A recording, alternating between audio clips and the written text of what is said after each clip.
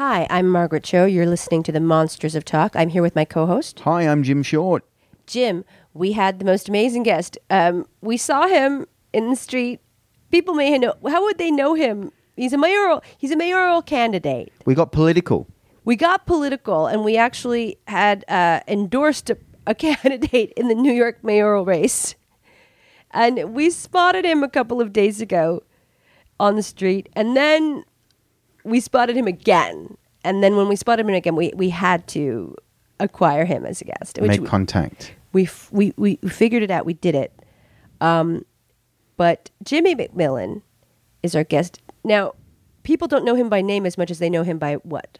Well, by his definitely amazing visual image, but he gained prominence when this clip went viral of him in the governor's race in New York in 2012.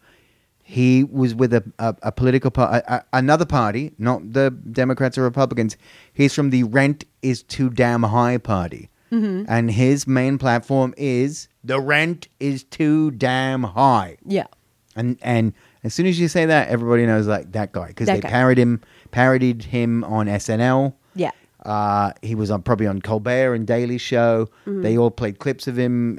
Now he's they get him on O'Reilly and different shows like that. He's a true political candidate and pundit. Pundit, yeah, he is a pundit. That's what he is. Yeah, he's a pundit. He's quite an illustrious, colorful, wildly flamboyant, very interesting man. I was starstruck. Yeah, we were starstruck. Yeah. So I was buzzing on him for a couple of days, and then we were in the East Village yesterday having lunch, breakfast. Yes. And you said, "Look." And I saw his car. You saw his car, and I left immediately. I just left you there. You went across so that you could get a photograph of it, and then I plotted. I thought he's got to be in the vicinity. If the car is parked here, he's got to be around here somewhere. And so we walked around. We went through the park. We went to Tompkins Square Park to look and see if he was in Tompkins Square Park. We didn't see him, but as we turned back, I saw him. And then I ran to him. And I secured him. And then, we got his phone number. He seemed to be very nervous because he was doing that play. So he was a little bit out of sorts. And he told me expressly to call him at 7 p.m. Of course, I called him at 4:30. And he had not completed his performance yet. So he insisted that I call him back at 7. And then so I called him back at 7, and I made a date for us to meet him this morning at 7A in the Village. Yeah. And we had a great conversation with him out on the street in the East Village. Yes, on the little patio on the sidewalk of New York. Yeah. It's like you really do have to block a lot of things out. So I hope that people, when they listen to our Jimmy McMillan interview, they can feel that they're out on the street /restaurant with us. Well, we put you right there. We left a seat open. That's your seat. Yes, a very narrow seat. You're going to have to get up a few times so we can move around. Yeah. And so the waitress can get in and pour some more coffee. Yeah. But that's where you sit. So have a listen. I'm coming to change the way New York City functions. It's dysfunctional, and for the people, it must get right. I've heard too many times people tell me, you have to have $1 million, you have to have this, you have to have that. I proved them all wrong. You have to have the knowledge to know how to bring about change. Without the knowledge to know how to bring about change, you cannot even discuss change. You will be running to the same ones who created this mess to help you implement change. They don't have a clue. And if you start talking to them, you're going to fall into that you don't have a clue shoe along with them because they don't know which way to go to stop this mess. I do. And that's what makes me different. To the people, I say that when I drink my coffee, New York is going to be a different place once I'm elected mayor. It will not be the same. You can look at me and see how the people's attitude is around me now to know change starts with self. And I'm here to bring that, and it's going to happen. So a cup of coffee. What is your political background? When did you start in politics? None. I'm so happy to say I have no political experience. I would not want to admit I'm a part of a corrupt system that has caused the people to lose everything they have. I'm so happy to say that I wish never to have been in politics, not even give myself a pat on the back, knowing that I'm a part of destroying the future for the young men and women. I don't want nothing to do. I'm not a politician. I'm just a parent. I have a Vietnamese daughter, 44 years of age, an American daughter, 39, and an American son, 33. So coming out of Vietnam, I'm a Vietnam veteran. And for my children, all I say is Dad doing what Dad got to do. Make sure my grandchildren can have a future in this place. And the way things look is just not only this place, it's in the entire country. I have fans in Australia, Brazil, South Switzerland, New Zealand, Russia, Korea, South Japan, you name the country, Israel, Egypt, you name the country. And those people, they love me there. Something I said in my message that is not resonating with Americans. Mathematically, Americans do not have the economic, mathematical background they should have. They didn't get it in college. They didn't get it in high school. When I speak, they don't understand what I'm saying. In 1967, I was in a bomb explosion in Vietnam that wiped my memory total out. I have no memory of my past. Something. I remember the violent thing. I remember seeing black people hung. I was a kid.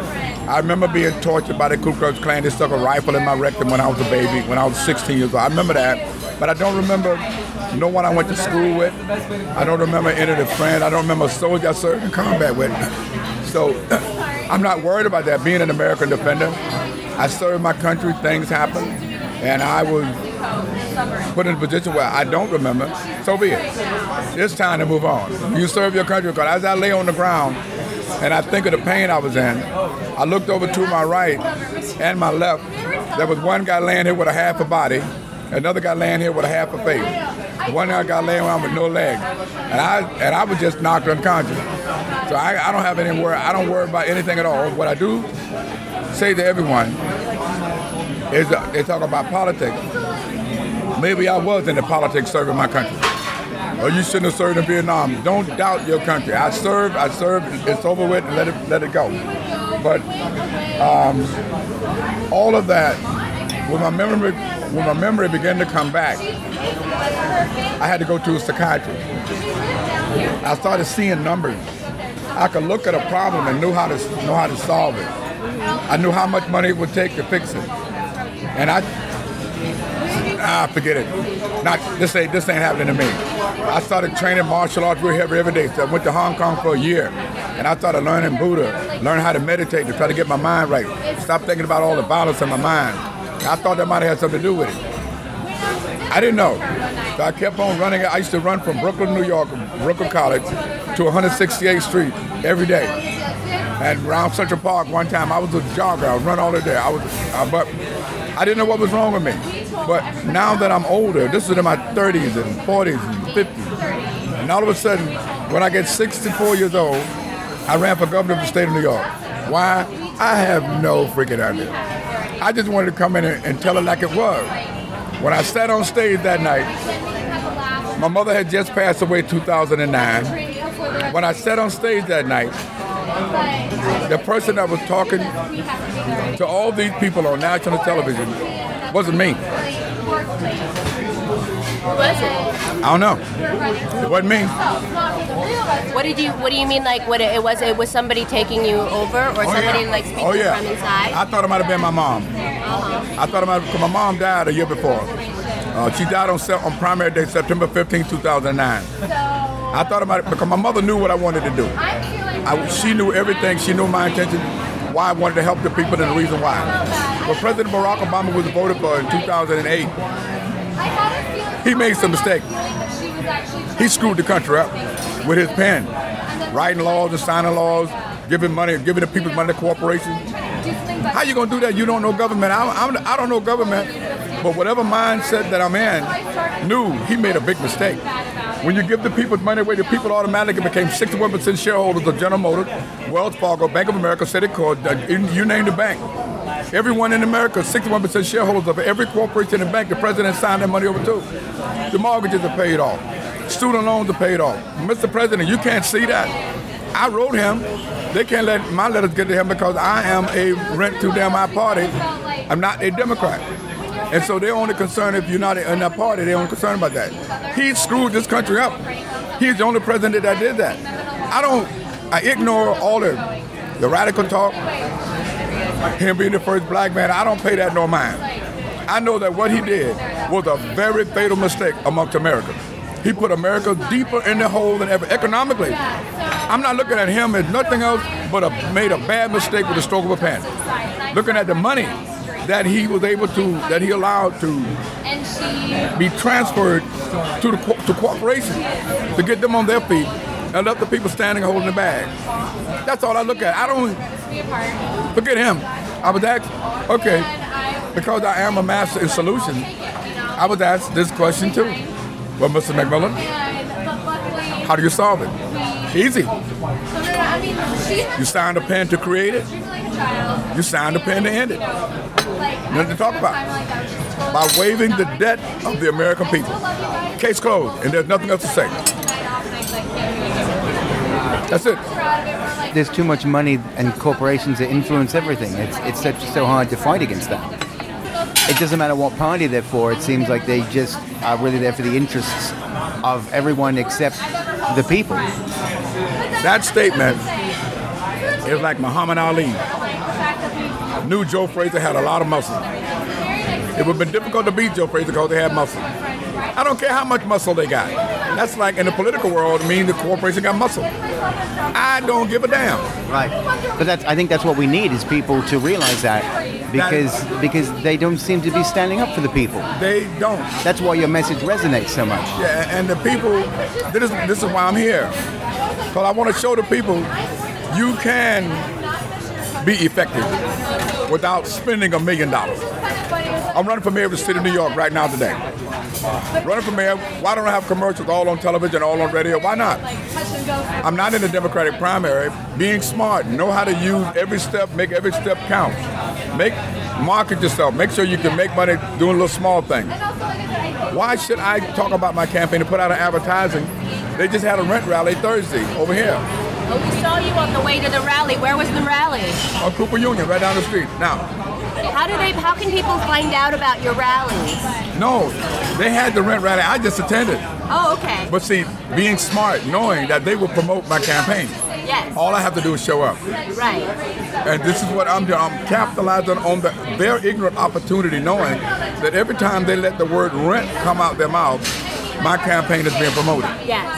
And great. Yeah. Even the candidates are campaigning for public office. I went to one debate last Tuesday, and while they were standing there talking, and they spotted me in the audience, and they're supposed to be running for the same office I'm running for. Guess what the first thing come out their mouth?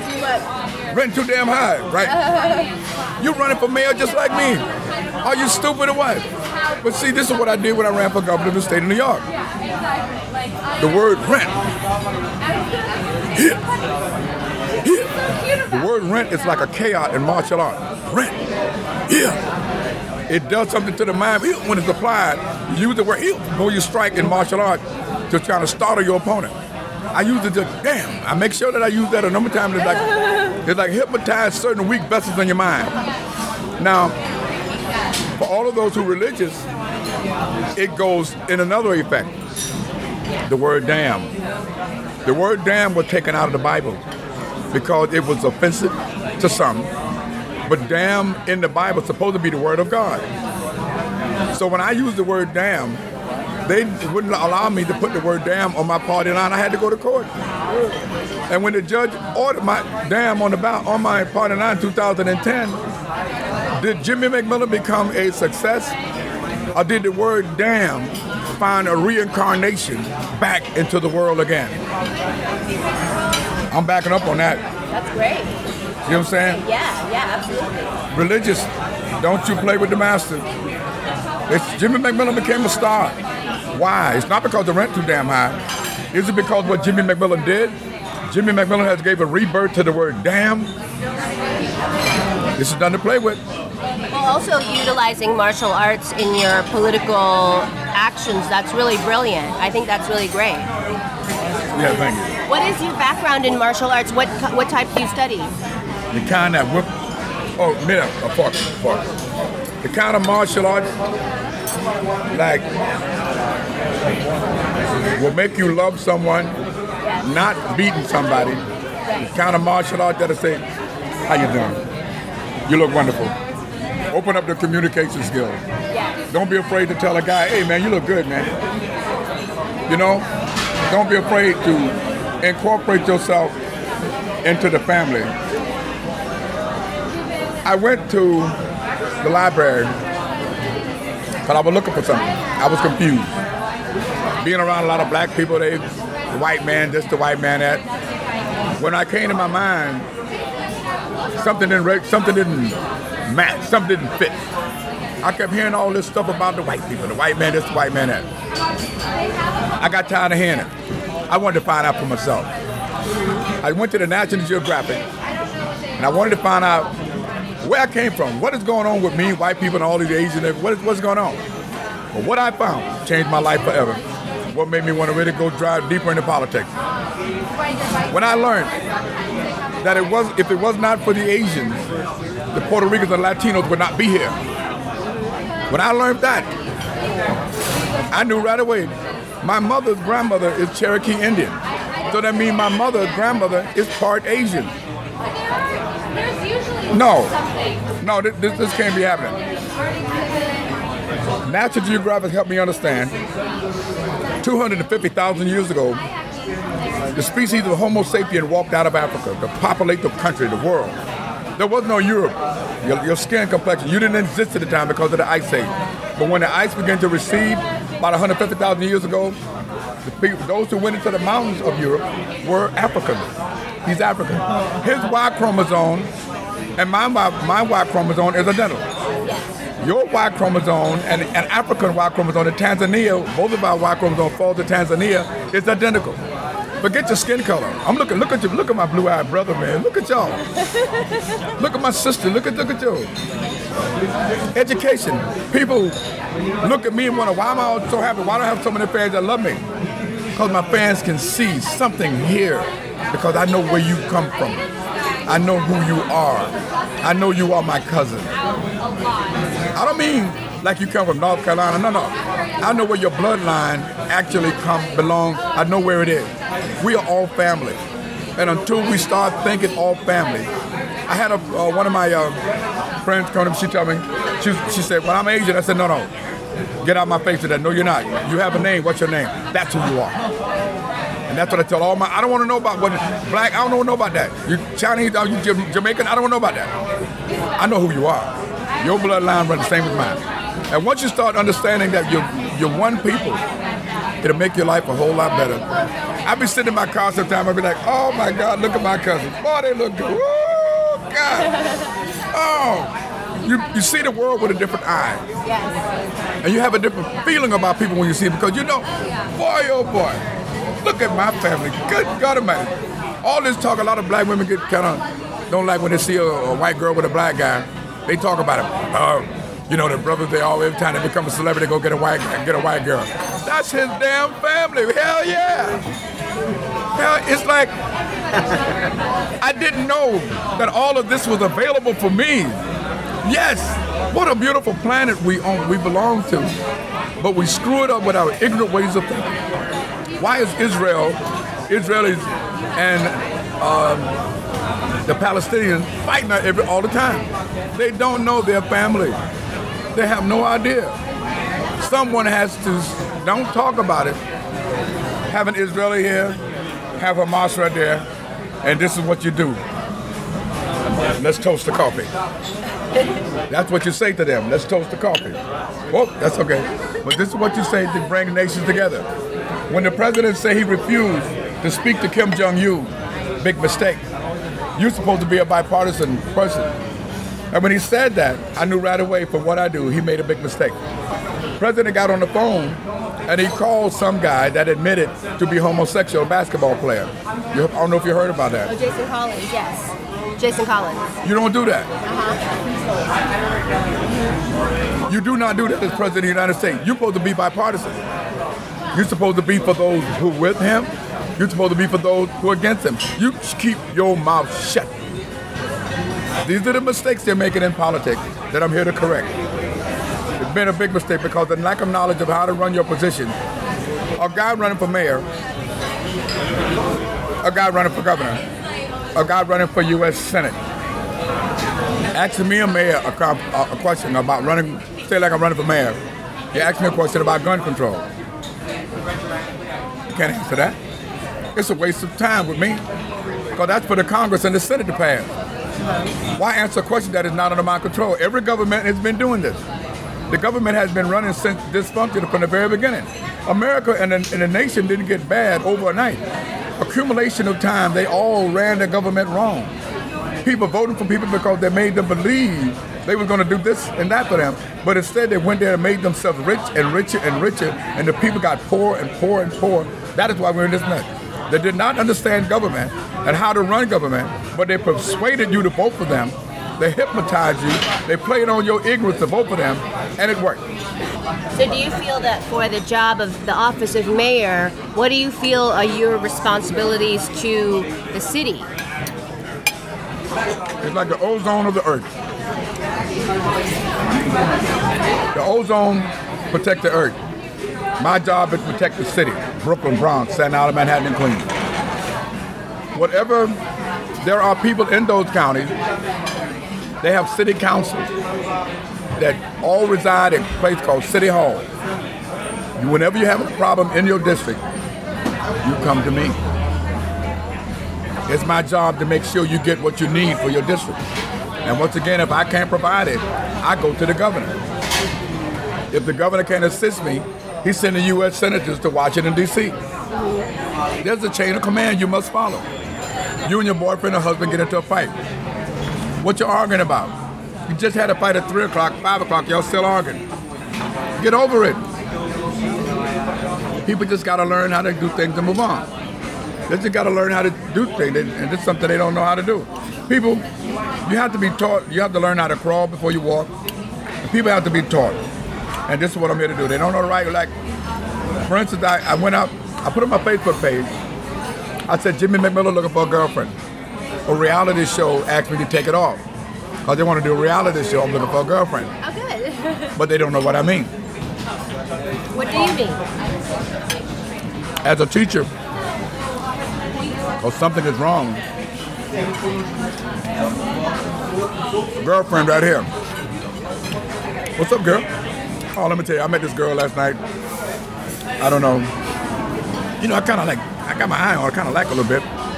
Girlfriend would say, let me meet her. Girlfriend will be able to help to make sure that nobody come to use me and make a mistake. She's my best friend. I tell her everything. Yeah. We don't make love. We could sleep in the same bed. We could take a shower together. There's nothing. Just girlfriend because I want her to be my best friend. I need her to help me keep my life straight. Yes. Now, I didn't say I was looking for a woman. Uh-huh. Now, she's different. Uh-huh. We get in that shower together, something's going to happen. Somehow or another, the words got lost. Words are very important when you use them. Somehow or another, the definitions are forgotten about. Every time I speak to someone, I say to them, I love you. My niece tell me, Uncle Jimmy, stop telling everybody you love them. I came home from Vietnam in 1967. I was injured on the plane. I looked out the window. Little Vietnamese girl had my baby in her hand. I was hurt, tubes in every hole in my body. I looked out the window, they were throwing kisses at her, and the last thing I read her lips saying when the plane was taking off, I never seen her again. Never seen her again. So when you leave someone at night, before you turn your back on them and say goodnight, I don't care what kind of pride you got, it's time to swallow it and say to that person, I love you. But you may not, You may not see them when you get up in the morning. And that's what it is, because I never seen her again. I found it hard living with a woman in America because of that little girl who had my baby, looked at me, and I couldn't put her on the plane and bring her back with me because I was hurt. I never seen her again. It's hard to live all these years with somebody because I think of her every day. I've been married twice. I can't be with them because it wasn't like this girl that I didn't fall in love with, but I don't know. I really don't know what we have. But in a combat zone where I was nearly killed, I don't know. I can't explain. I get lost in thought when I think of it because I don't know. But all I know is that I love you is good enough for me. Yeah. But did you get to reconnect with your daughter from there? I never seen her again. Oh, you never saw your daughter again? Never. But only when she was a little baby. You just know that's her age over there. I have a photographic memory of that, and as far as I'm concerned, that's good enough with me. Oh, wow. Wow. Life is brutal. I remember watching the World Trade Center as the World Trade Center was crumbling to the ground. I was looking up. I seen people jumping off the World Trade Center. I thought about my baby. They will never see their family again, and neither to kind of remind me it's happened to me. I never seen my family again. While the plane was leaving Vietnam, it was under attack. The ground was under attack. And I always wondered, was she murdered? Was she killed? Did she get killed? I don't know. And just move on, man. That's what we do as soldiers. But as a veteran, what did you feel about 9/11? And as a veteran and as a New Yorker, what did that make you feel? What did you think about 9/11? What was 9/11? What can we look at it as? Well, you may regret asking me that question. No regrets. No regret. No regrets. I uncovered Al-Qaeda here, digging in New York in 1989. When you go to my website, rented2damnhigh.org, when I uncovered them as an American engineer, they took me to a place called Brooklyn Belt Parkway, tied me to a tree, and doused me with gasoline to find out who was I working for. I wasn't working for anyone. I made them believe I worked with a big company. And I had to call the police and the fire department to cut me loose from a tree that was as wide as these two tables together. They had poured gas on me. It's on my website. But being a Negro, being dark, being chocolate, being African American, America was a very racist time at that time. They called me crazy and wacko. Where I discovered them, they called me anti-Semitic. Who they was living with, where they was using these people that you had to conceal their identity. 9/11 should have never been hit in 1993, should have never been hit in September. All because America had never been under attack before. They ignored the warning sign. They didn't know who I were. I know I have a special talent. And now that I've become a celebrity, the world is going to know. I knew who they were before they hit the World Trade Center. I knew where they're hiding. I see them every day. Who tied you up? Who took the World Trade Center? Oh, they got you. Because they saw you around. I got video footage. I got video footage right now of them digging in, of them building in the basement, computers, where they used to go and watch the World Trade Center every night in Brooklyn Navy Yard. I'm not playing with them. I'm here for a reason. And so did you go to the police and tell them this? I try to contact law enforcement all over the world. Remember, this is the mark against you in America at that time. Right. And as a veteran, I realize it. Enough is enough. I just said, fuck it. For them, I'm just a nigga. And I let it go like that. So when the first attack happened, did you go, It never happened. They did it. I ran for mayor in 1993 because of that. Really? No one listened. I was trying to find a way to get attention to something is wrong. Like I'm running for mayor for a reason, because something is wrong. Economically, it got to get right. No one understands why I'm here. Some newspaper call me wacky. Some call me crazy. Some believe them. But I don't give a shit. But that's what they do. They always make anybody that stands out and is outspoken, they always find a way to say, well, he's just a crazy person. He's just a madman spouting out. It's the way of discrediting everyone that has a voice. Now it's a different story. Because I've become the most powerful man in the world right now. The Democratic establishment and the Republican establishment don't want people to pay attention to me. Because I have taken the attention away from their party. I am a threat. And I'm letting them know. Let me just say this. I'm pretty sure you heard that expression. Somebody said, well, hey, can you do this to me, get a job for me? He said, no, can you get a job for me? Can you do this for me? And you would say, well, let me get in the door first and then that's what I'm doing now. Let me get in this door. When I get in this door, you think what we're talking about right now is not going to be public? All this talk about the World Trade Center, Al-Qaeda, they're telling a damn lie. Mayor Ed Koch rolled out the carpet when Al-Qaeda came to New York and they started digging in to build homes all throughout Brooklyn. David Dinkins fed them. Rudy Giuliani housed and clothed them. All these they call heroes turned their back because they didn't know. And I'm not mad at them because they didn't know. I don't get mad at them because they didn't know. But it's time to get it right. The same person you call crazy and ignored, I'm 66 years of age. How come I look so well fit and don't look like I'm gonna die soon? Thank you. Somebody got a plan for me.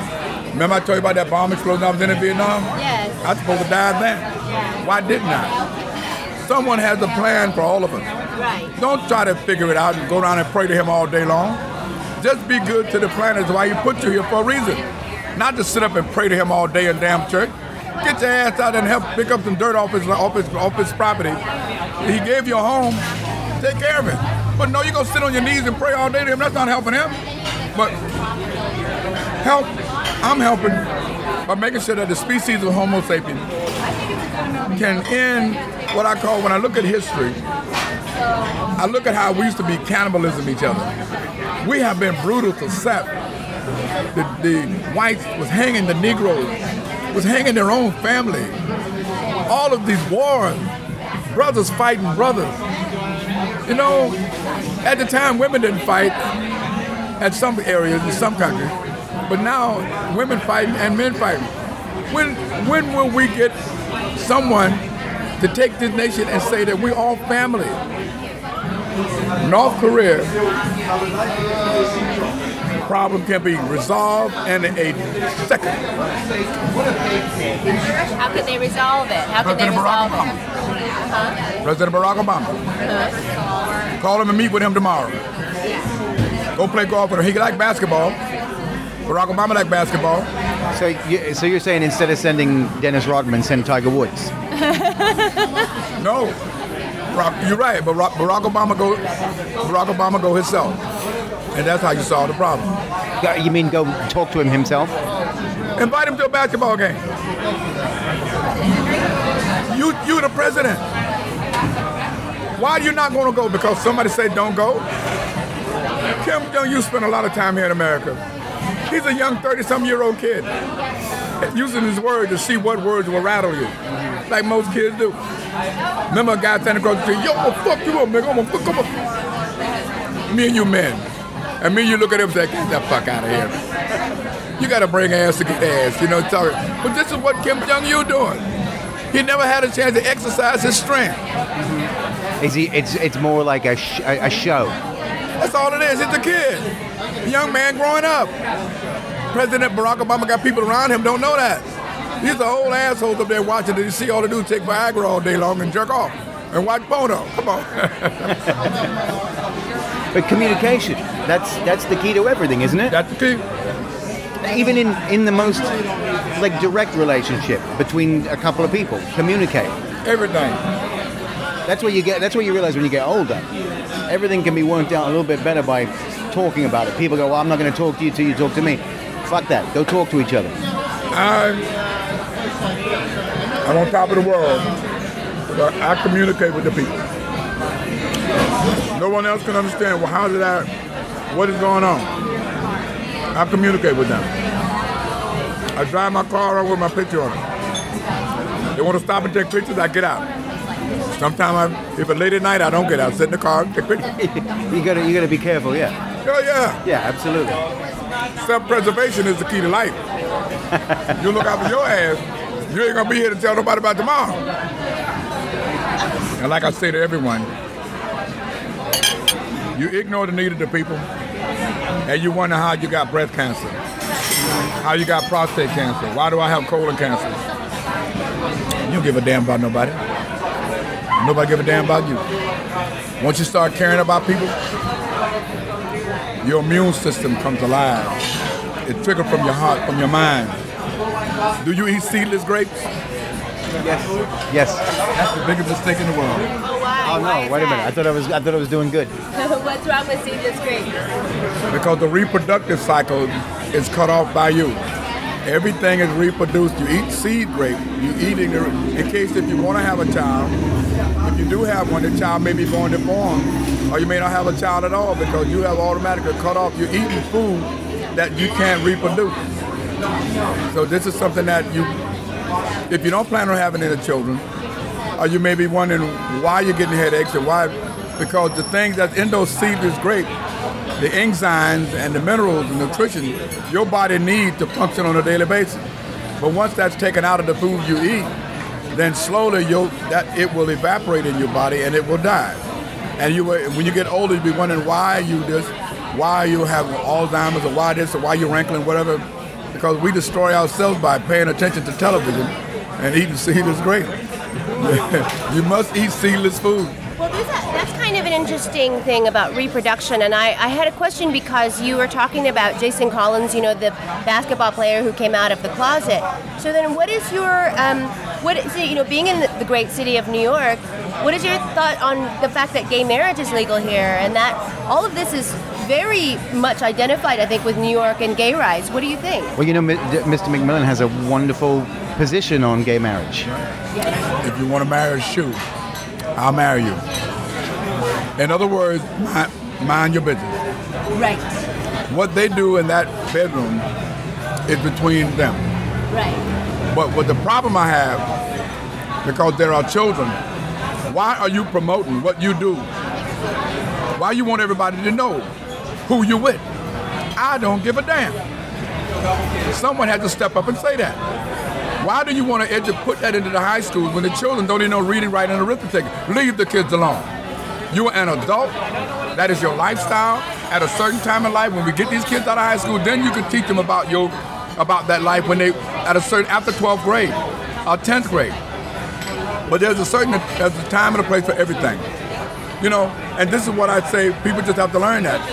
When a woman, a young lady at a certain age, 10, 11, she read her menstrual period. Don't try to rush time. It took you 9 months to be born. You can't rush it. So if anybody argue, well, the children, no, you cannot rush it. Leave these children alone and let them learn how to be children. And from the children, there are other things. It's the progressive thing that comes along with learning. You cannot rush your pregnancy. You can't rush time. Learn how to operate within life, and the world will be fine. And that's our problem. We're in such a damn hurry. All of us in a hurry. You meet someone you want to go to bed with, you're going to knock it out in 3 minutes. Leave it alone. You got all night. But because we are in such a hurry to do everything, we don't think it takes about the timing part. But when it comes to gay marriage, I couldn't give a damn. Because a lot of people walk around and say they're not gay. When they get in that room and the door's closed. Oh, really? Don't you believe people? They'll do all that stuff. All the TV anchors love to talk about sex. Remember they had Anthony Weiner on TV with the sex stuff? Yes. Yes. Well, he's one of the other candidates. You're the rent's too damn high. At one point, his pants was too damn low. How do you take a man seriously when he sent out those kind of pictures? Anthony Weiner was voted into the office by the people who needed him to go to Congress to help with their city, town, or county. Anthony Weiner quit because of what he did. It had nothing to do with him being voted into office. He was not ready. You have to understand your position. Why would you quit? You didn't You quit for personal reasons. The people, what about those people voted for you, wasted time voting for you to help them do something with their district? You had a bad advisor. Somebody told you to quit. What you did on Facebook had nothing to do with your elected position. I'm just here to get the record straight as a teacher.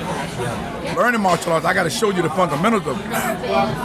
There's steps you go by. Now, also, what I'm doing, my feet are positioned and my body balance, my shoulders, all of the breathing techniques that got to be positioned. Why did you quit your position?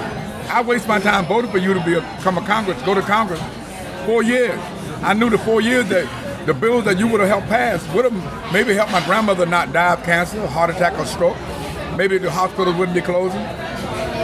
What you did on Facebook had nothing to do with people voting for you. Why'd you quit?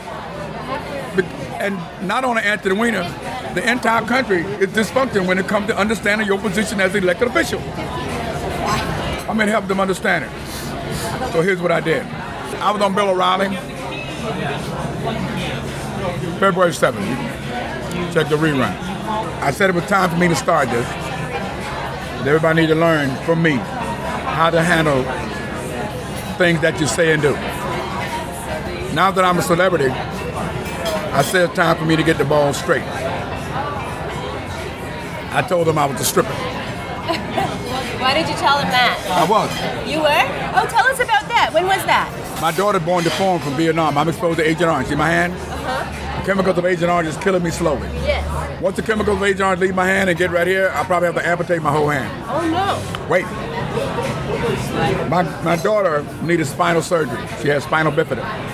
When I came from Vietnam, my government told me, your children is your responsibility. That's all my life said. My government told me, fuck you. I went to the club. I needed money to help this child. The government wouldn't help me. I'm not going to ask you to do a damn thing for me. I do it my damn self. I got limbs. I seen a sign one day. I went by the club, said stripper wanted. All I had to do was go in there and audition. Pull your pants. I had to look at it, get a measure. Okay, you go. So I went in, I qualified, I had the job. I danced on the pole. I had another female dancer. We used to fake sex all the time. But the problem was the money I got. It's entertainment. Go to a strip show one night. It's entertaining. Don't take the freaky shit out your mind. It's nothing but women. The girls are, woo, and the guys are like, bing, bing, bing. Now, who are you dancing for? What were your audiences like? Yes. You. If you're out there in the audience, I'm dancing it. So a lot of women love to see a man dance with his little underwear on, and when they drink it, they take their dollar bills and put the dollar bills in the G-string, and I learned the trick. If a lady put a dollar bill in your G-string and she asks you for change back, it's time for you to quit. These are jokes they do as a stripper. Going to see a stripper is nothing. It doesn't make you a freak. It makes you a human being.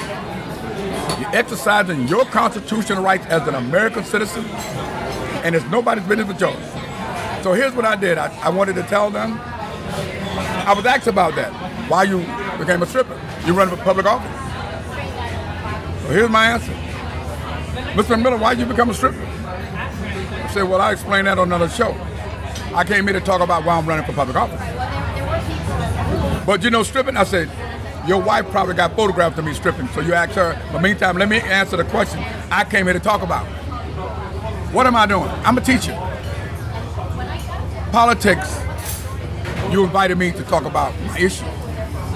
You didn't invite me to talk about my social life. You must learn how to speak and how to address issues. If you don't know how to address issues, you need to get out of this race. And this was on Bill O'Reilly that you were asked about your stripping? Yeah. And then what are your feelings on Bill O'Reilly? He's an entertainer. Yes, that's right. That's it. Okay, why you get mad at him? Because all of you love him talk about Barack Obama. No, why? It's America. You shouldn't have any negative feelings about him.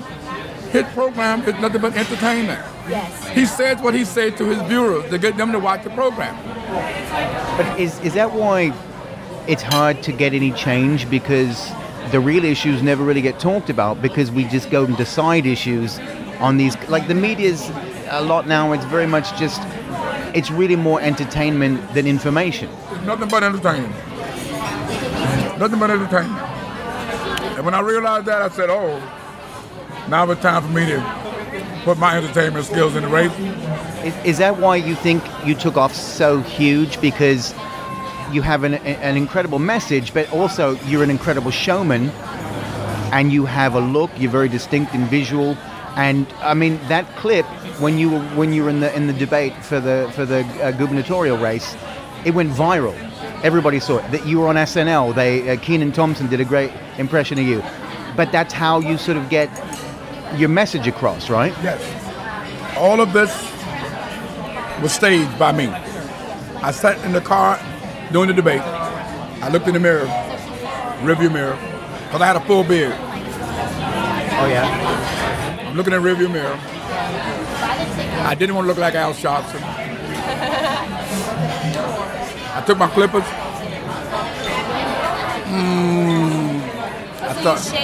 You shaped it. It is shaped, so it's like there's Yeah, I did it in the car. Yeah. Oh, okay. I carved it myself. In the beginning, if you look at some of my old photos, I had it, but I a long time ago, but I got rid of it. But I thought this was a great time to present that look for television. There's one more thing left after I had carved all this out. I looked, I said, there's one thing I need to do to separate my identity from everyone else. I need to divide myself. Yeah. Oh, okay. Okay. Yeah. It means something. Uh-huh. One is good and one is evil. Oh, really? Okay. One side of the beard. What I used to be and who I am now. Yes. It's the reason why I parted it. I love who I am now. Well, who I used to be grow longer and grow faster than who I am now. This side of my beard grow faster than that side. I have to get a clear. What do you mean that when you say what you used to be? When I came, I did a play off Broadway in 2007 because I heard a lot of people in the war. I was a very evil guy. I would fight real quick. I used to drink. I stopped drinking because it brought back too many memories of the war. And after my mother told me that my father used to beat her, and she told me that, I knew something. My memory was lost, but there was something in the back of my mind kept saying this. Why is this guy beating this woman in my head? And my mother put the pieces together. I realized it was my dad beat my mother when I was a child growing up. Only when I drank, I'd seen that. So I stopped drinking. I don't drink. That's good. But I mean, what did you do? Do you remember? You said you don't have a lot of memories from your former, just from years past. But what do you remember from Vietnam? When were you deployed? Do you remember that? When you had to leave? I remember when I left. Yes. But all of that, no. I remember being on the plane, looking at her outside the plane, and I was in tears. Plane took off. How do you know you did bad things? What do you mean when you say you were bad? I killed a lot of people. That I know. Yes. Without having to go into detail how you kill them, I knew I did. But you had to. I mean, you had to because you were in the armed forces. So that's not. I mean, it's not a judgment on you, but that was what you were supposed to do. No, I'm just speaking about the memory part of I knew I did. Right. Without going into details, it's just something that you want to let people know. You don't want to get into an argument. You don't want to let it get violent. Right. You want to love. Of course. Right. Everyone. This is why I'm in a better position to tell people, say I love you to everybody. Because you never know when you're going to see it. I remember bomb exploding and guys gone. Yes. And I've seen them gone. Yes. And I'm still here.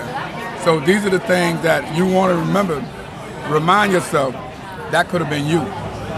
But it's a terrible thing, and are you compensated by the government now for what you did there? Do you have some kind of, at least, medical insurance or some kind of, what do they do for veterans now? Nothing. Nothing? Nothing. Not a damn thing. It's terrible. When you go to the military base, they pay the highest prices for clothes.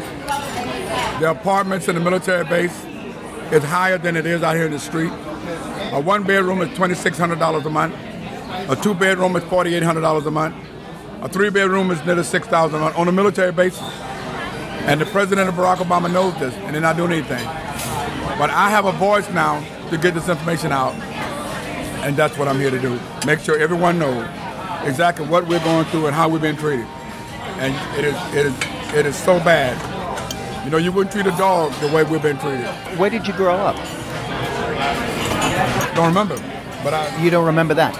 I don't remember. I thought I was born in 1966. I can only tell you what they told me. I don't want to do that no more.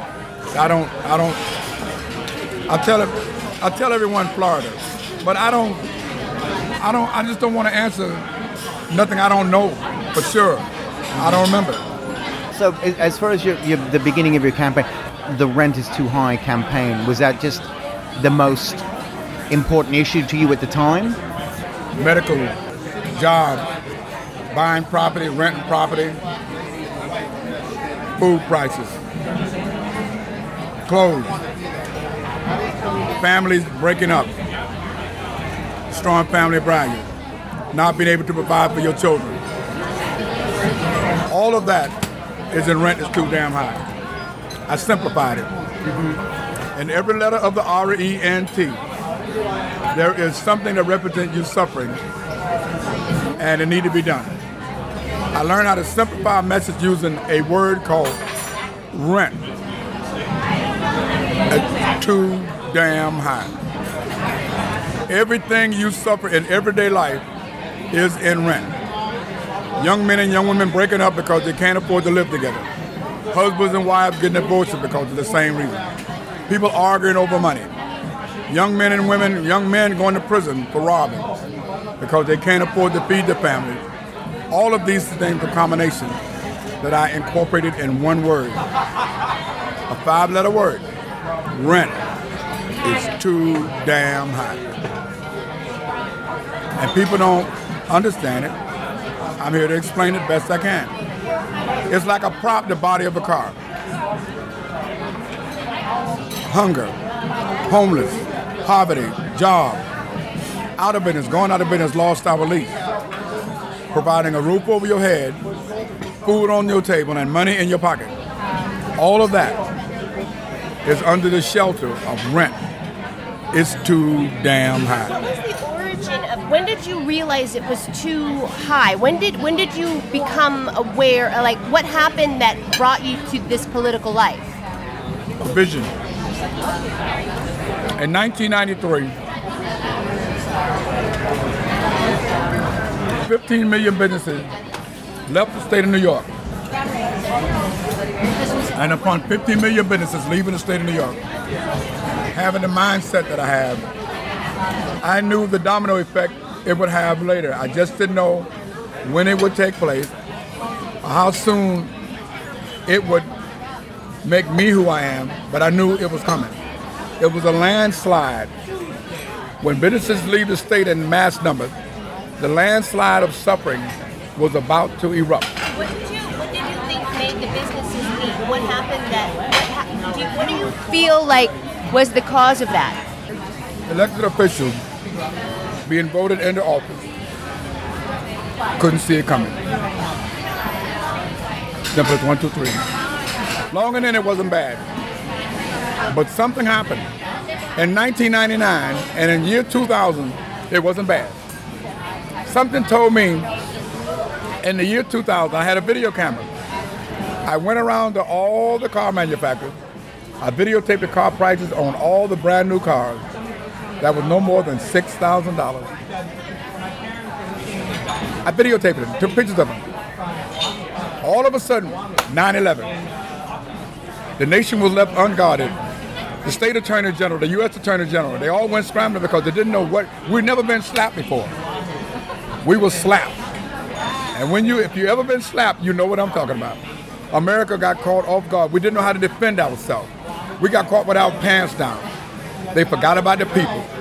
They ignored the people. They went scrambling to try to figure out what went wrong for television. And they didn't know. They simply didn't know. The real estate investors waited for that moment. They've been praying for that moment, for someone to give them the opportunity to get rich quick. They seen that no one was paying attention to them. They began to shoot up prices in real estate. shoot up prices and rent. It's slowly starting to rise. And it haven't stopped yet. It started rising since September 11, 2001, and it's been going up ever since. And we don't have anyone in government to see what went on and what caused it. It's like a flood that's about to happen. This glass is a good example. How much water can you pour in this glass? If you put too much in it, it's going to spill over. That's what's happening in America. What already happened in Egypt. What's happening in many of the third world countries. Thanks, bro. Many of the third world countries that the government has spilled over like a glass of water. And they could have prevented it. When the glass gets so full, you must make sure that it don't get to a certain level. Just like everyone else. Pay attention to manufacturers. They can give us so much hot sauce in here. If they do, they put a cap on it. You must put a cap on spending the same way. Pay attention. Pay attention to what's going on. You're going to London, Israel, you put a cap on it. They got to learn how to pay attention to what's going on around you. Go to the store, look at all the soda bottles, look at the orange juice containers. You can't get but so much in those containers. They close it, put a cap on it. America don't believe in that. They just getting greedy. They just believe in raising, London raising, Australia raising, because everyone is operating under the democratic system we have that's dysfunctional. It doesn't work. What do you think we should do? It doesn't work, but what should we do about it? How do we change it? It seems so complicated. How do we change it? President Barack Obama holds the key to that. But all he has to do is to start in America that will send a domino effect to every country in the world by waiving the debt of the American people. You allow Fannie Mae and Freddie Mac to blow $800 billion. Pat them on the back, don't run along. And at the same time, you gave the people's money away to $50 billion to every bank and corporation in America. And you allowed homeowners to lose their home. Why? The money you gave that bank of the people's money was the same bank that foreclosed your home. I got to break it down because nobody seems to understand what I'm saying. That person who lost their home is a 61% shareholder of the same bank who foreclosed their home. Bank of America, Citicorp, Chase Bank, Discovery, Goldman Sachs, Morgan Stanley, American Express. You name the bank. In America, everyone is a part owner, shareholder of those branches. The American government should have been more transparent and should have treated the American taxpayer like shareholders. But they did not. Why? Because they don't know what the hell they were doing. Well, because you know all of this, do you think that now people are going to be after you? I mean, what do you feel like the dangers of being so outspoken as you are and saying your views? Don't you feel that that's a dangerous thing? All I say to them, I'm an American defender. The Viet Cong tried that in Vietnam, and I'm talking to you today. I know how to take care of me and my family. Self-preservation is the key to life. I'm not going to let you hurt me. You can try. I'm not as dumb as I look. Have there been attempts? I mean, is there anything negative that's happened because you've made yourself such a public figure and made your views so public, and what you're saying could be possibly very volatile for the system? What do you think? Have there been consequences? Smart. Being smart got me where I'm at. This is why. Now you're about to make me give you the ingredients away to what I'm doing. I want the recipe. I want it all. Cook it up for me. Okay, I'm gonna hook you up a little bit, but I'm not gonna give you the entire recipe. Okay. You're not gonna give me the secret sauce, but give me some. Not even the guy that make this coffee not gonna tell you how he made them coffee beans so good. All that wine. Now, you're right. But I'm gonna show you how dumb I am. How stupid I am.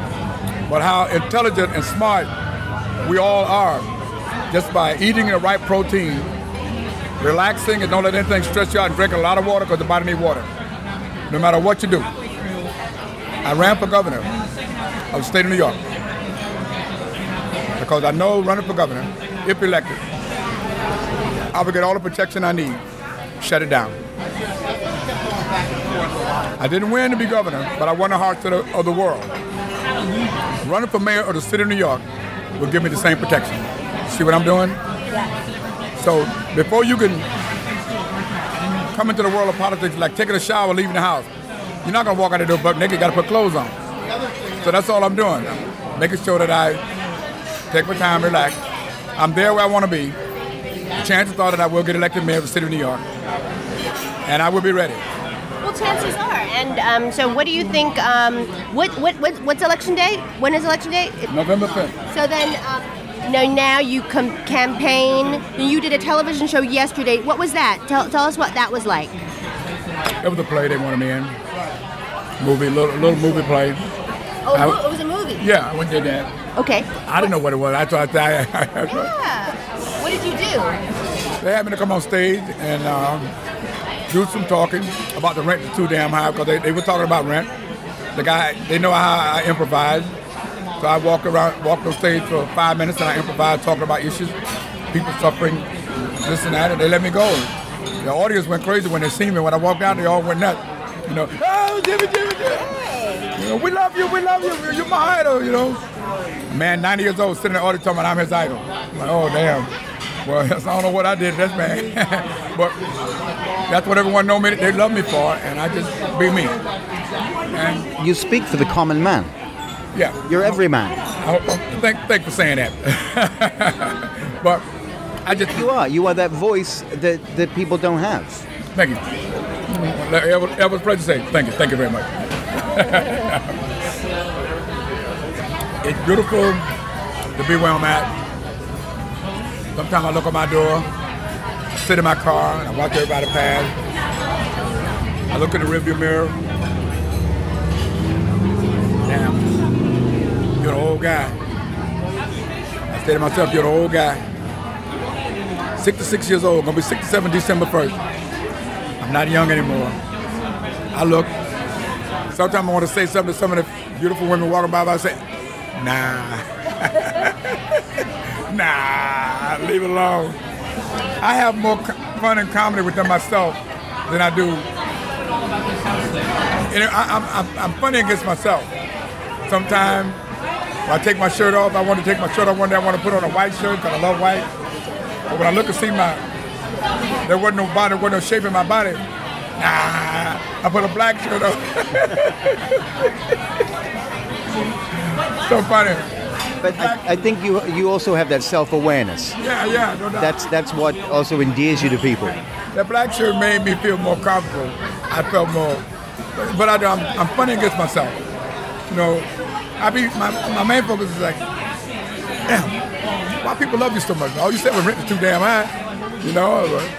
But You're saying a lot of other things. It's not just you're saying you're that's the beginning of it, but then there's many other statements that you have. I mean, that everybody should be equal, that we're all family, that race is unimportant, that sexuality doesn't need to be an issue, that we're all the same. I think that's what you're saying. Thank you for that.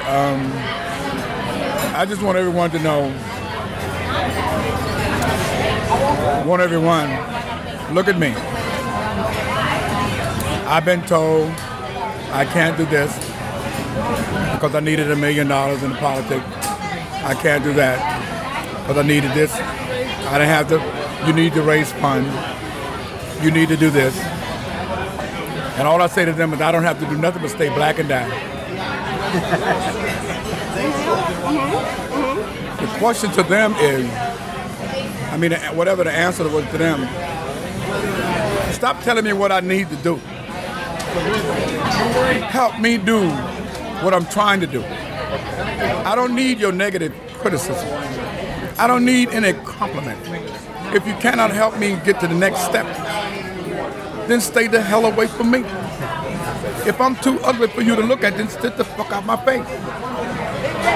Because you know people do that. Oh, you ugly bastard. Well, fuck you. That's just how it is. Oh, you need to lose weight. Fuck you again. You accept me. Accept me for who I am. Accept what I want to do. And a lot of problems today, what we're saying, is within relationship. He have a good job, she don't. She have a good job, he don't. They don't know how to work together, to come together to make it work. We have a problem of communication, what I'm saying. I thank Saturday Night Live and another program called The World's the Most Dumbest for lifting me up, putting me on top of the clouds. Excuse me for a second. I thank those programs for putting me on top of the world. But all of that has increased my popularity, and people just love me more. I have something happen to me in this neighborhood that never happened before. And sometimes it's confusing. Why is most of my fans Asian? I couldn't figure that out. And then I started paying attention. And then I noticed the computer. And I figured it out myself. I said, oh, this is why I'm so popular within the Asian community. Because they're internet hogs. And being an internet hog increased their popularity. And they love me, and I love them back. Some of the prettiest women in the world have approached me. In the beginning, hi girls. Those are my fans, all of them. And this is what these kids do when they see me. They don't care who they with. They want to, oh my God, oh my God. Oh my God, it's you. Oh. I said, how old are you? She said, 19. Pretty little white girl. I'd be like, my question, the reason I asked that was, how many other young kids act like this when they see me? A lot of them. You can't mess that up. Because this is when I adopted the slogan. I had to ask that. I adopted the slogan that every child is my child. So they all call me daddy. They heard it on YouTube. Every college I've spoken to, Princeton, Harvard, Quinnipiac University, New York University, you name the college I spoke to, Boston, UMass, St. John. And I tell them every child is my child. And saying that, they all call me daddy. And so it's a family kind of thing. So that's what it is. The full chat with Jimmy McMillan. Yes. We talked to him all about his work and his life, but a little bit of gaps in his life, a little bit of like, he sort of he wouldn't kind of give up his origin, his city of origin, or any of his real background. Background, personal information. I don't know. What do you think that was about? Do you think? Well, he said it's amnesia from a bomb blast in Vietnam, and he has selective little moments of memory, but not of all that stuff. But he remembers everything sort of after that fact, right? But not beforehand, except a few moments. But do you think? Do you think that he had forgotten, or what do you think he? I mean, what do you think was the deal? Like, because he just didn't really. I don't know. He was very not forthcoming. No, because he said that, and then I asked him later on. I said, "Where did you grow up?" And he says, "I don't know. I don't remember." Some people will tell you Florida, but I don't know. And he seemed not cagey, but it's just wasn't what he was going to talk about.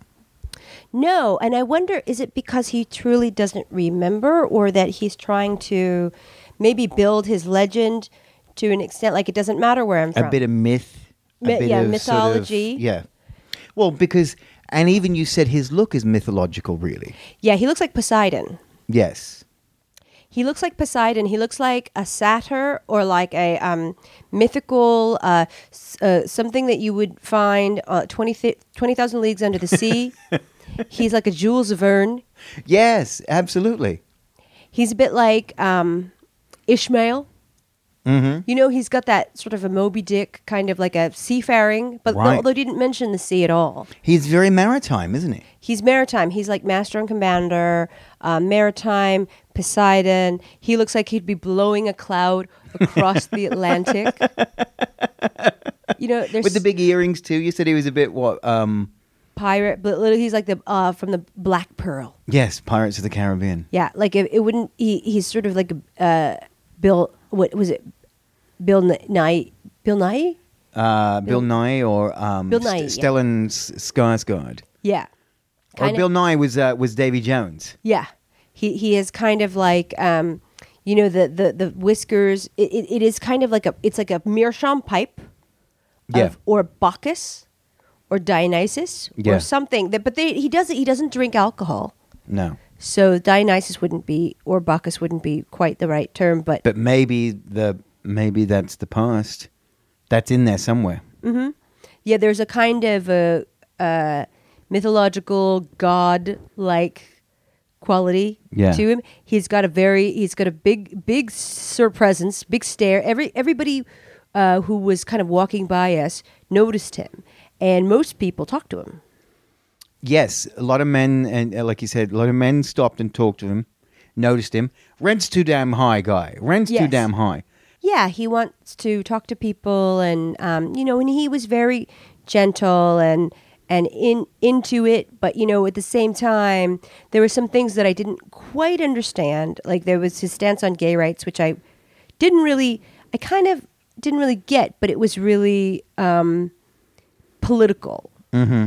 In the he was playing the diplomatic political fence a bit. Right. Because he seems to be, that was his big quote during the governor's race. I think somebody asked him about gay marriage, and he says, I don't care if you marry a shoe. I'll marry. Like, that's not, I don't think he's concerned with it. He seems to think that he just doesn't want to know about it. Yes. Like, I guess maybe it's like, I think he's conflating, like, when politics and personal become like, he doesn't care about the personal aspect of stuff. Right. He just wants people's lives to be better. But I think he's forgetting that somehow, there are people who need the rights and even though he's for it, mm-hmm. it's like, well, you also got to know the other part of it too. But I kind of see how he's saying it in that, like, let's not worry about all the specifics. Let's just move on and lower the rents. Yeah, I mean, I think he has a lot of interesting points. He obviously is a compassionate person. There were things that I wasn't clear about, but I didn't want to press on because I realized that he does have this sort of political message that he wants to get across. So I'm kind of like, he's not somebody to argue with necessarily because there is no argument because he's not really bringing up anything that I'm against. I'm just kind of like, I just wanted some clarification. Right. And in the setting, and we were in a restaurant, so there's a bit of it would have been different, I think, if we were a bit more of a quieter space to kind of really, where there would have been conversation. We really just sort of sat there and listened to him more than we engaged. And I think it was more because of the environment. Yeah, it was more for the environment, and you couldn't really talk to him like as well because there was stuff happening around us. We were basically on the street, and that's why we invited Jimmy to come back and talk to us in a quieter location. So we had him come back to the hotel where we could actually ask him a few more in-depth questions about our first conversation. Jim, we have a return guest who we're going to ask very briefly about some intense things. Would you like to introduce him? We have an amazing man, an orator, a man of the people, a man who stands up for the rights of the common folk. Yes. He is running for mayor of New York City, and he has our endorsement. Yes. He is the brilliant Jimmy McMillan of the Rent is Too Damn High party. Yay! Hey, guys. Hey, how y'all doing? Everybody get involved in an invisible clap. There we go. I love it. We're all standing at a standing ovation. Thank you very much. Okay, you can sit down now. Thank you very much. We spoke to you we just wanted to speak to you briefly because I'm going to put this onto your other interview that we have of yours. It's wonderful. Just about what's going on with the scandal with somebody who is also running for mayor, and we wanted to talk to you about Anthony Weiner. Okay, as you know, I don't talk about anyone directly, but I do want to comment on what he's done. Mm-hmm. Yes. Understanding that this is the marketing capital of the world. Mm. And I don't think Anthony Weiner know what he did. Mm-hmm. He created a name called Carlos Dangerous, mm-hmm. name in his private part. The pornographic world is richer than rich can get. Mm-hmm. In the pornographic and the pornography world, all you have to do is create a Carlos Dangerous, and you will become a billionaire. Mm-hmm. He may not know it, but he had done something incredible when it comes to marketing. Whoever pick it up will be a billionaire in 1 month. Right. But on the personal side, whatever he did personally is not going to change the legislative laws. Right. So at some point, we as American citizens must say that we live under the Constitution. Mm-hmm. Living under the Constitution, you are a free man. Your political life has nothing to do with your personal life. Mm-hmm. But we had incorporated the political life. Those who say that it will make him look bad, I say to you, you have a constitutional right. Mm-hmm. Mm-hmm. Now, if you feel that what he has done make him look bad or make anyone look bad, then look at the country in itself. Mm-hmm. The way we think is I'm using him as an example of America is doing bad by targeting him and not focus on the people, the needs of the people. So America is in bad shape in critical condition economically the way we are, because we are not helping the people. We are falling for gimmicks. Mm-hmm. And focus on gimmicks and not figuring out a way to help people save money when it comes to they speak of minimum wage. There's no need for minimum wage. If you do the right thing for the people, none of this would be an issue. But things are being distraction like this by elected officials and those who are running for a public office. Focus on what he's done. What he has done with this Carlos Dangerous thing has nothing to do with providing a roof over your head, food on the table, and money in your pocket. That is him and his wife. Yeah. Right. Does it show to some degree, though? Like, I liked him when he was in Congress because I thought he was a bit of a fighter and he stood up for people. But then it sort of shows to me that he really just puts himself ahead of. It's more of a show, and he's more concerned with his own behavior, like the arrogance of what he did, sending out let me clear like that up. and thinking he wasn't going to get caught. Let me clear that up right now for everybody listening. Some of us try to make like we are this and we're special. But when that door closed, we the biggest freaks in the damn world. Let's face and stop playing games. When you get butt naked, you become a freak you don't even want to tell nobody about. So don't even go to the bedroom. Get off that where the nose goes behind closed doors. No one knows. So let's get off of that subject right now. Some of you older people might be able to fool some of the younger people, but you can't fool me. The only thing I fault Anthony Weiner for is you can't stand the heat. Don't get in the kitchen. Yeah. Mm-hmm. Now, when you quit, especially if you don't have any pants on, because Jimmy McMillan is watching. When you quit the first time, you should never have, because you quit for a personal reason. The people went to the polls to vote for you to help get things that you could provide for them. And when you quit, all those people who waste the time going to the poll to vote for you, you should be ashamed of yourself for making them go into the poll to vote. It could have voted for someone else or found something else to do. Now that I thought that you should be punished for, and the only way you could be punished for in the election cycle is the people ignore you at the poll. Yeah, if they don't vote you in or they vote you out. Well, that's the thing. I personally don't care what people do with other adults, but it's like it seemed to me like his focus wasn't on the job. His focus was on his own job. Well, his own, personal things. Like he lost sight of it, and that's what annoyed me because I thought, here's a guy that really is the future, and Spitzer as well. He was a crusader, and I don't really care that he goes get prostitutes. I think he overpaid. Mm-hmm. You think rent's too damn high? His hookers was too damn high. What he did was he played a game of sexual baseball with the media. This is the catcher, and he's the pitcher.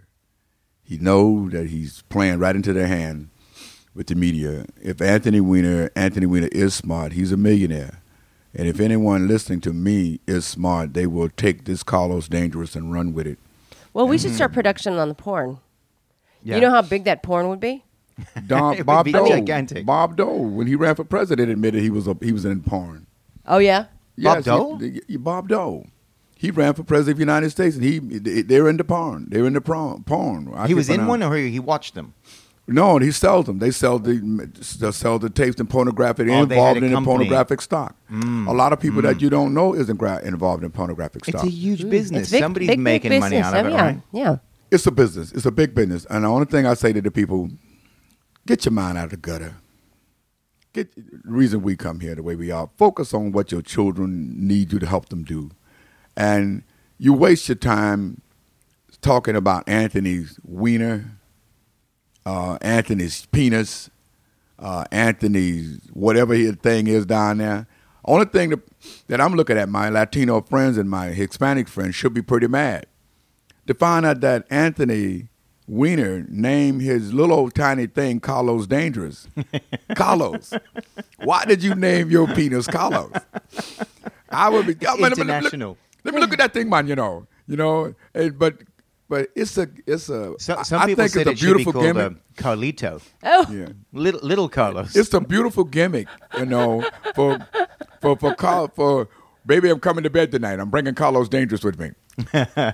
Well, I've found that the screen name Tony Weiner gets me pretty much a lot of action. It's a porno name anyway. But Yes. yeah, he went with the very South American. He opened the door for Comedy Central to have a great time with this. And this is comedy. America is dysfunctional. Mm-hmm. Americans need laughter. There's nothing funny about what he's doing. Not but at to all. show you, so he don't know what he's done by doing about it. As soon as I heard it, I fell on the floor and started laughing, and I haven't stopped laughing yet. But he has opened the door to laughter. People need laughter. Yeah. But even though it's no laughing matter, this is a very serious thing. All of us have friends. If we don't have children, we have family who need help all across the globe. Why is it that everyone all across the globe in Switzerland, New Zealand, Australia, UK, love this guy, love me so much for being able to speak the truth? Because we have to get it right. And so far right now, if we just focus on what is going on here, he is a comic. He's taking the people right now as a joke, like my husband got a wife and say, fuck her, I'll just do what I want to do. I ain't worried about it. She ain't going nowhere. That's what it's really saying. Yes. And she's standing by her man. Why is she standing by him? Because every woman want to hold a relationship together. Yes. To try to understand her man. She's probably sitting in the room at night saying, damn, I didn't know he was like this, but I don't want to lose him. What can I do? I'm not going to leave him because of it. Because she remember when she raised her hand and took an oath, her right hand, she said, for richer, for poor, for better, for worse. And that is what she's gone by. And people who overlooking that oath she took upon marriage is saying, well, she's in it too. Well, let me just say this to you. You are right. She took an oath to stand by him no matter what. Mm-hmm. That is what she's doing. So let me make this clear to all of you who feel that Anthony Weiner's wife, is going along with Anthony Weiner. She is not going along with him. She took an oath to stand by his side no matter what. For those of you who've never been to a wedding and heard the preacher say that, for death do you part, then you need to go to listen to some tapes, watch some movies. That is what she's doing, and she's doing nothing wrong. She's not wrong by doing that. And she's political too. She worked for Hillary Clinton, so she just she knows that. No, you can't say that. You can't say that around me. Hillary? Because you can't say she worked for Hillary Clinton around me, because I do comedy too, and Bill Clinton had Monica Lewinsky take care of him, so maybe that's you know what I'm saying. Well, that's what. Well, what did Hillary said say that about Huma? I have a daughter, but if I had another one, it would be Huma. You didn't catch on to what I said. Okay, let me repeat it again. So you can't say she used to work for Hillary Clinton, because see, when Monica Lewinsky was taking care of Bill Clinton, Hillary Clinton should have told Monica, "I got this." You know. She just needed a spotter. You still Hillary don't get needed it. a spotter. You still don't get it, but I'm gonna let it go. I'm gonna let it go. It's all laughter. There's some subtext in there, right? Yeah, she still don't get it. Hillary said that that Huma was like a daughter to her, but Jim said that Anthony Weiner is more like Bill Clinton's son. Yeah. Yeah. Apple don't fall too far from the tree. You remember one guy said, I smoke, but I didn't inhale? Yes. And he's the president of the United States. So this comedy never goes away. Remember Jesse Jackson, he cheated on his wife. Yes. Al Sharpton had another woman, too. They left his wife for a younger woman. They all playing this game of looking for some good coochie. You know what I'm saying? I'm sick of it, man. You know what I'm saying? Well, it is a huge distraction, and that's why people don't. That's why I think nothing ever gets done for the people. Because, nothing, exactly. But because I think there is a lot of ego involved in the politics, and that's fine. But that's what gets the attention and not the issues, and that's what I love about you, because you're a man of the people. You stand up for them, but you've got a brilliant sense of humor. And you're a larger-than-life character, yet there is a message. What I do is I focus on the necessities of being an American citizen. And it is first spelled with a C. It is called constitutional rights. Yes. And privileges. That's great. Anthony Weiner, Jesse Jackson, Al Sharpton, Bill Clinton, who have proclaimed to us cheating on their wife, has not violated any law under the constitutional. They have maybe violated the accessories of laws, such as marriage, other that, but we have nothing to do with that. No. And we must, as American citizens, focus on the constitutional privileges that we're being denied to do, such as someone come to you and tell you can't smoke here. Your constitutional. This is America and a world. That's your freedom is being taken away from you. You when someone say you can't now certain things under the accessories of laws, which is being able to not smoke in certain places to make sure that no children are around, but to say you can't smoke outdoors in open park, now that's going too far. Yeah. So we must get all of this right. We have somehow let the rich and the wealthy dictate how the poor should live and how we all should live, because someone feel when we get older, we feel that you don't need to do this. And most of the older people who are coming up with all these things, they can't have sex. Is that why? They can't have sex. They can't. They don't have sex. They can't even get it up. You want to go to the park and lay back on the grass and bang your woman or bang your man? Come on, man. They can't do it, so they want you to do it. Oh, that's why it's outlawed, because they can't. Nobody's doing it. Nobody. If I'm not doing They're old. They're getting old. When people get older, the mind somehow or another break down. The thing that they was free to do, they did it. But now, like, look at college tuition. Most of the old people didn't pay for college tuition; it was free. Yes. Yeah. But now the young people got to pay for it. Yeah. They voting in the Senate and the Congress on passing law to reduce student loans and college tuition. Well, they should waive it altogether. But I don't understand. This is why I got involved, because people are being misguided, and they would look at me and they would say the stupidest thing: "Is he serious?" I don't know. If I vote for Jimmy McMillan, I don't know him. Wait, you've been voting for these people and you don't have a damn thing. What do you want to know about me? And this is something people have become. They know so much about politics. They know nothing about politics. They know too much about everything and nothing about nothing. Get out of politics and be a parent and let us do what we're here to do, straighten this country out. They don't know how to do that. I had a guy who want to run for public office under the Rent Too Damn High Party. He's a Republican.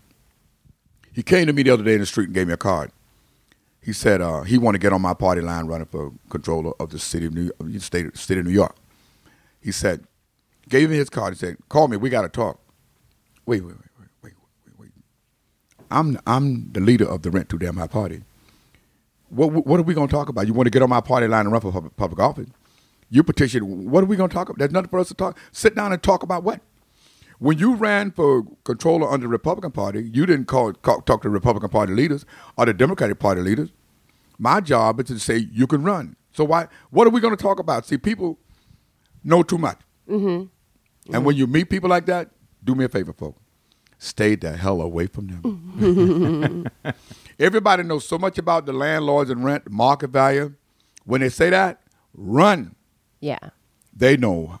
They don't have a clue of what they are talking about. Yeah. And this is what I'm here to. Now, we need to run from them and run to you. Something is wrong.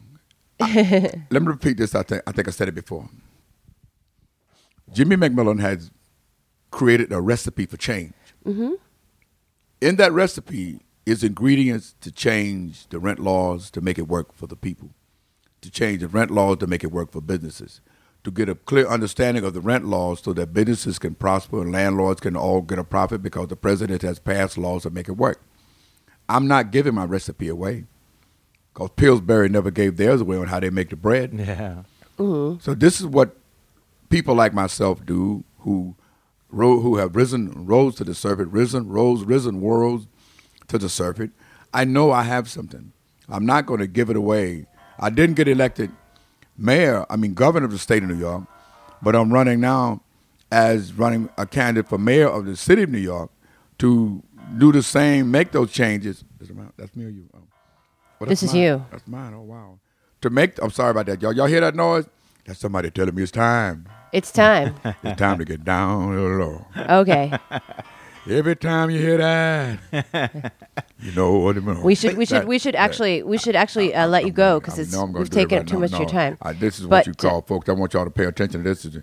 I walked in and you're supposed to put the phone on silence when you're recording. But anyway, I had it. I didn't do it, but I liked it. You heard that? It was really dramatic. Well, we endorse you. That blues sound. We endorse you so much, and we love it, and we have the blues to prove it. It's called "I'm a Man." That's it. I'm a man. Well, there you have it, our epic interview with Jimmy McMillan of the Rent is Too Damn High party. On a side note, about a week after we spoke to Jimmy, he dropped out of the New York City mayoral race and endorsed Anthony Weiner. So that's politics for you. But we thank you for listening to Monsters of Talk. You can tweet me at Margaret Cho. Where can they tweet you? At Jimmy Shelter. You can tweet both of us at Monsters of Talk. But we love our listeners, and we are the Monsters of Talk, and we will talk to you next time.